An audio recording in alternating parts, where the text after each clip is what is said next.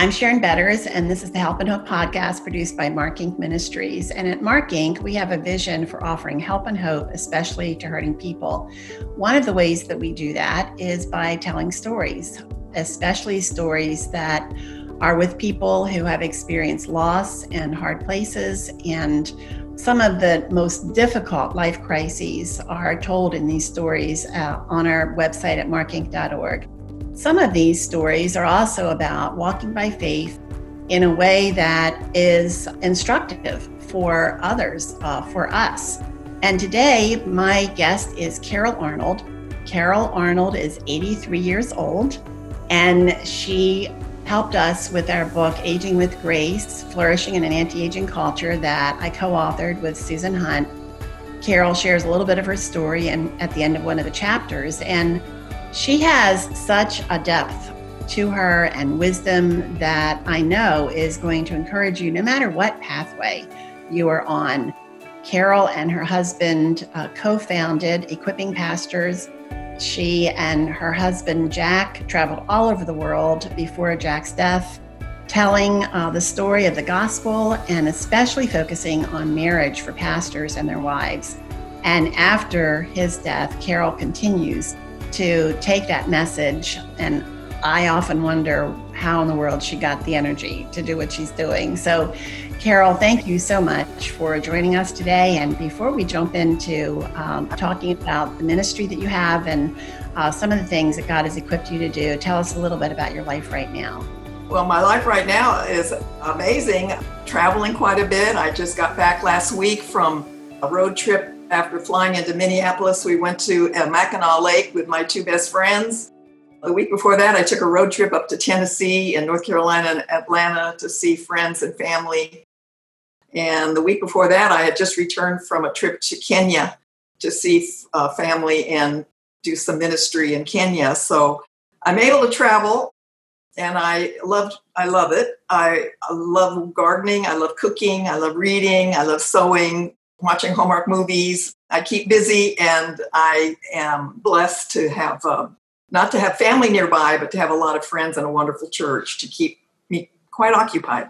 Carol, I've asked you more than once, what vitamins are you taking? Because your life is so full, and so many of us, I know, would not be able to do what you're doing, but you are a picture of God equipping you for the calling that he has given to you.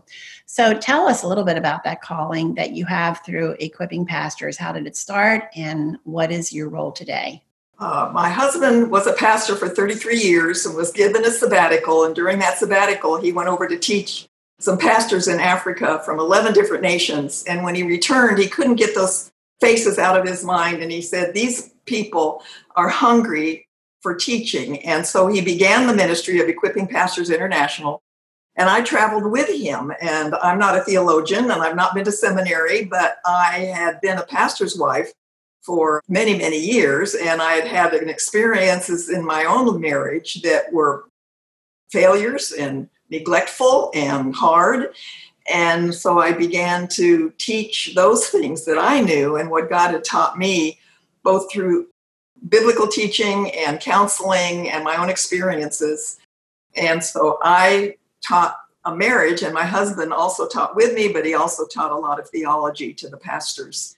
When he died, I didn't think I'd be able to continue, but the supporters that had been faithful to my husband said, Carol, you're teaching pastors and wives things that they need to know, and that pastors today need to teach their congregations. And so I've been blessed to be able to continue to go and to teach and to travel to different countries where I'm invited and tell them the things that God has taught me. Well, one of the ways that you are teaching is through the book that you wrote, The Liberation of a Resentful Wife. And you're so transparent in that book. Some people might say, wow, why would she be so transparent about those broken places in her life? So why would you be so willing to share about the hard places? Well, I didn't expect to ever write a book, but I was encouraged actually by my husband to write the book and to share with other people the things that I had learned. It was painful for him to know that for many years I had resented being a helper, and I had fallen out of love with my husband. And yet through God's grace and the teaching and counseling, I learned some things that transformed my life and liberated me so that I can say after 27 years of struggling in my marriage, the last 20 years were good years. We were married for 47 years. And those are the things that I share. I think that God brings us through a lot of trials and tribulations, and there's people in the Bible that we know failed, and yet God blessed, and I think he did that with me. And so my book is hopefully a message of hope to people, that it's never too late for God to redeem a marriage, and that even after many, many years of struggle, you're never too old to learn what God can do in a life that cries out to him for help. I appreciate you saying that you're never too old to find your way to him and his purposes. We will have Carol's book in our program notes at markinc.org. Check it out, order it, and I know that you're going to be encouraged and challenged in your own life, in your own marriage. And it's for all ages. In fact, probably the younger you are, maybe the better, so that you can learn from Carol's life. It's so interesting to me, Carol, that you went through 20 years of hard in your marriage, and then you experienced joy and healing, and then God takes you into this ministry where that's what you talk about, where you're talking to pastors and wives in third world countries, often where marriage is so different than what we typically think of marriage to be. How are some of the ways that God has used those hard places? What for fruit where you have seen, I can see why I went through those hard times? Well, as I've traveled around the world, the one thing I have seen is that marriages are struggling everywhere. Marriages are under the attack of the enemy to be destroyed since the very beginning of time. The marriage is a picture of Christ and his church, and the enemy doesn't like that. And so marriages are difficult. We should expect that we're in warfare when we're in a marriage, but we don't wrestle against flesh and blood, which I did against my husband for many years. We have an enemy that wants to destroy. My husband and I were on the same team, and I had to learn that the enemy knows that if he can destroy a marriage, he can destroy a ministry. And so if you're in ministry, you're under double attack in your marriage. And that is the message I try to give to people. Not only is it helpful to struggling marriages, but I think my book is also a little bit preventative in helping you understand your role in marriage. When I got married, I didn't know what it meant to be a biblical wife. I had only been a believer for 6 months and didn't know much about what the Bible said about marriage, which is a lot. And so it was a long time coming for me to understand that marriages are in trouble. Women around the world want the same thing I want. They want good marriages. They want a solid family. They want to serve the Lord and be honoring to him, but they have the same struggles. And so we're pretty much the same. And the Bible was written to every tribe and tongue and nation. And so as I share my experiences as well as biblical truth, it can resonate wherever I go.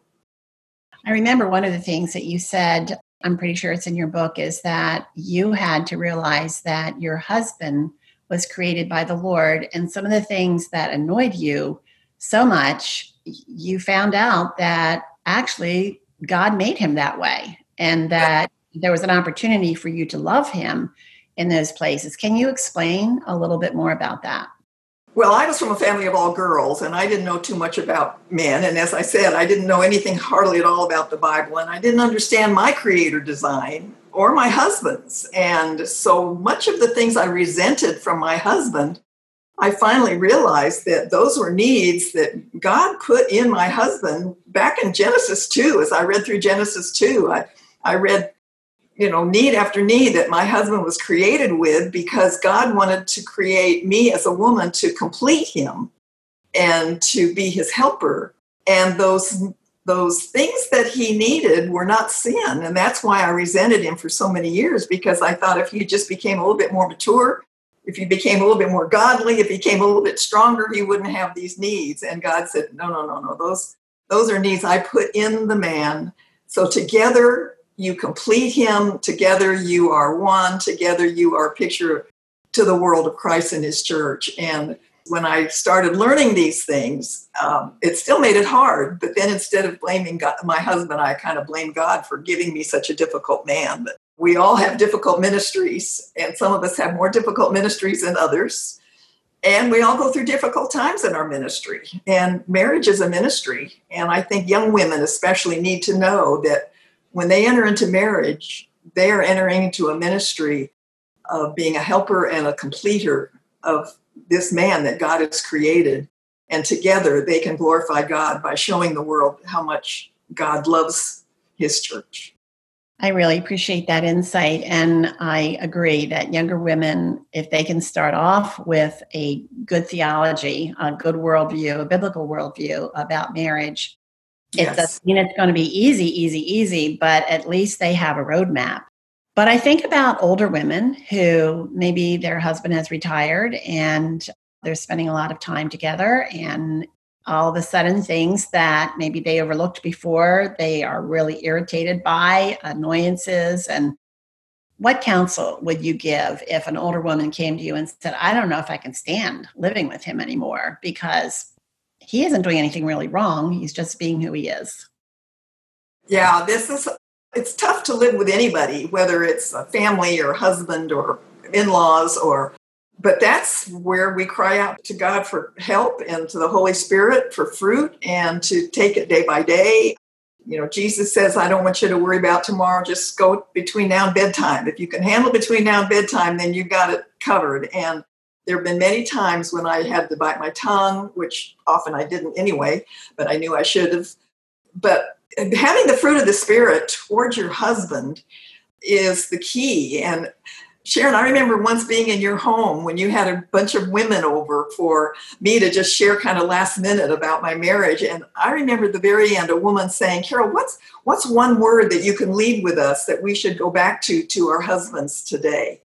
And I cried out, to the Lord, help me. And he gave me the word kindness. Just be kind. And I realized for so many years, I was kind to everybody in the world, but I really wasn't showing the kindness to my very own husband. And that's kind of what you do in a marriage until death parts you. You just try to be kind. Well, I know that, and you've kind of alluded to it, is that God puts people in our lives kind of like sandpaper. And when we enter into a marriage, we don't realize that that person we're married to, sinner that they are, is one of the best sanctifying forces in our lives, because it takes us into our hearts where we see things about ourselves that maybe aren't so kind, maybe aren't so nice. And I love the way that you're bringing the attention back to ourselves. And of course, we're not talking about if you're in an abusive marriage. Of course, kindness is there no matter what. But we know that if it's an abusive marriage, there's a different kind of help that you go for. But I really appreciate your insights there. Carol, you, as I mentioned, you're 83, you travel the world. I'm in awe of your energy, your passion, all the things that you do. You don't just travel, you do all these other wonderful things. And we would look at you and we say, you are flourishing in old age. The Bible promises that when we are old, we will be ever growing, ever green, that when we are planted in the house of the Lord, that we will flourish. And I see that in your life. You're flourishing, but you are unique. Most of us are not going to get on a plane to fly to a third world country and go to some of the places you've gone, no running water and sleeping on the ground and all those things that you have been through. But so what would you say to that woman who is watching you and feeling so discouraged, feeling like, oh my goodness, what am I doing? Where is flourishing for me? What would you say to that woman about flourishing? Well, when I think of flourishing, I think of bearing fruit. And again, the fruit of the Spirit does not require you to go, to teach, to do anything. It requires you to let the Holy Spirit work through you. And the fruit of the Spirit that I see in Galatians doesn't require knowledge. It doesn't require teaching. It doesn't require going. It just requires you to be the kind of person you want. And as I travel around the world, most women in the world, they live what, Billy Graham used to call the godly mundane. They get up in the morning, they prepare the food for their family, they wash the clothes, they work in their garden, they clean the house, they meet the needs of their husband and their children, they go to bed at night, and they get up the next day and they do the very, very same thing. They don't have books, they don't have school, many of them don't even have a Bible. But they can flourish in the eyes of the Lord because they're doing what God has asked them to do day by day by day. And so to me, maybe what I do looks dramatic, but in a way, it takes more grace and I think more power of the Holy Spirit to live the godly mundane than to do dramatic things. And I admire women who are faithfully taking care of their husbands and their children and their homes and their friends and doing the same thing day in and day out all over the world. In America, we lose sight of the fact that most of the women in the world have lives that are very ordinary and very plain and do the same thing day in and day out. And yet they have a joy that God can give them because they know they're in the center of God's will. And so flourishing is not doing or going. And by God's grace, I'm able to do some of those things, but it doesn't have anything to do with being more spiritual. It just happens to be what I'm doing at the moment. And I believe that the most spiritual thing you can do is be faithful day in and day out in the calling that God has given you for this day. And that's why I admire women so much that I believe have that godly mundane in their life. Well, that's a good way of putting it. And I'm sure a lot of listeners are thinking, yeah, that's how I feel about my life. So let's talk to that woman for a couple of minutes about, she has that godly mundane. She is going from day to day, feels like she's doing the same thing over and over and over again, no break in it. And yet she loves Jesus and she wants to experience the fruit of the Spirit. And people around her would say that she does display the fruit of the Spirit. Are there intentional ways that she can flourish as she goes, through the daily life that she has? She's already flourishing. We're going to agree. She's already flourishing in her intimacy with Jesus. But sometimes we have to be intentional in the practical ways that the love of Jesus flows through us in a way that invites others to taste and see that the Lord is good. So what are some practical things that you could see that people would say, oh, that's so insignificant, and yet it's definitely intentional and it's definitely flourishing? Well, I look back on my own life and I see women that have made a huge impact in my life, starting as a young girl. And every one of them thought they were insignificant in my life. So being insignificant does not mean that you're not being used powerfully by God. But I do think that as we get older, we have so much wisdom that we can impart to other people, that we can write or we can share. Sending cards to people is something that I do that's very intentional. I'm writing the story of the things I own. I'm purging my house of stuff, but if it has a story, I'm writing the story of why I'm keeping it. And a lot of our children and grandchildren need to know that we have things because of the stories that they tell. And so we need to tell those stories. We need to let our children and grandchildren and great-grandchildren know that we're praying for them. And the power of a grandparent's prayers are profound. So praying for your family, being kind and intentional to whoever comes into your life.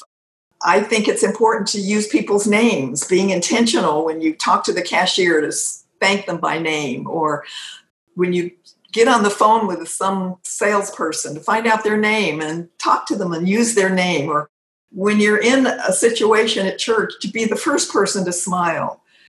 There are intentional things you can do as you get older that don't require muscles. They don't require athletic ability. They don't really require money or any of those things. And I think those are the things you can be intentional in doing as you get older. Those are some really good practical things. You talk about some of the things that we have. Like Chuck and I have been purging slowly but surely. And we know that our kids don't want most of what we have. Right. But there are some things that have great sentimental value that I think they might want if they knew the story behind it. And one of our kids said, why don't you write it out and tape it to the table underneath somewhere so that not only do you have a record of it that you can give to us when you're gone, that we can see exactly what you're talking about. And I think another thing about storytelling that we often are afraid to get into is exactly what you've done when you wrote about your marriage. But how can our broken places be restored, redeemed, as we are willing to share them with other people as part of our storytelling? God is in the business of healing broken lives, and the Bible is filled with illustrations of broken lives that God has redeemed. And I don't believe that God wastes one failure. I don't believe he wastes one trial. I love what it says in 2 Corinthians 1 and verse 4, where it says, God comes alongside us when we go through hard times. And before you know it, he brings us alongside someone else who is going through hard times so that we can be there for that person, just as God was there for us. And I think that every trial that we go through and every difficulty and every brokenness is an opportunity for future ministry.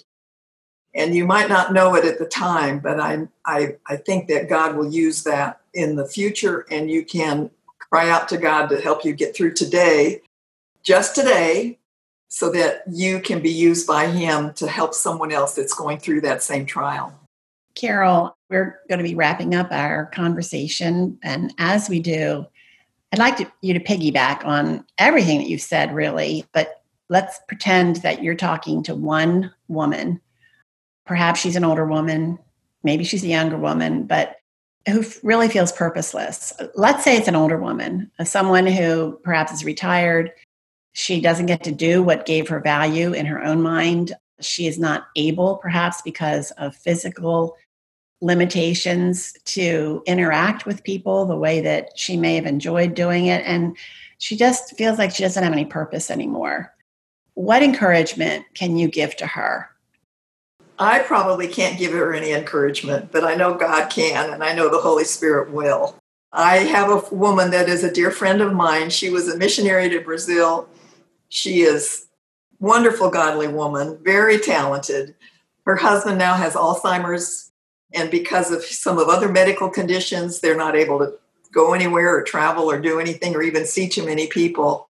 But she is an encourager because she is able to help other people know how hard it is for her and that other people are not alone in that situation. And I think that's one of the things that to try to encourage people, that you're not alone, that there are many people that are going through this sort of thing. And Jesus is there with open arms and will give us the hugs and the love and the encouragement and the ability to go through today, day by day. And if we fail, that's okay, because God says his mercies are new every day. I used to think I had to atone for all my failures of the past days. And I realized, no. Today is a new day, and I don't have to worry about all the failures of yesterday. I can today cry out to God for help.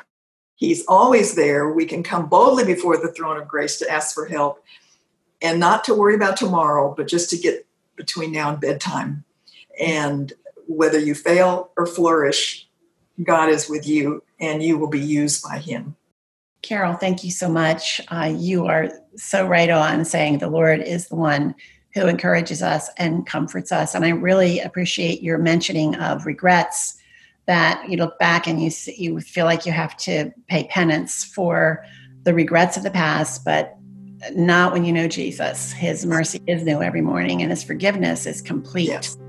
And so I would love if you are listening to this message, this conversation, and you're intrigued by our mention of Jesus and our relationship to him, but you're not sure that you know what we're talking about, please contact us at markinc.org. And I would just love to have the privilege of showing you what it means to know Jesus, to experience the repentance and forgiveness of sins, and then to know that he is walking with you. He will never break his promise of his presence. So that's markinc.org, where you can reach out through the Contact Us link, and I will get in touch with you right away. Or you can talk to your Bible study leader or a friend who you know is a believer, or to your pastor.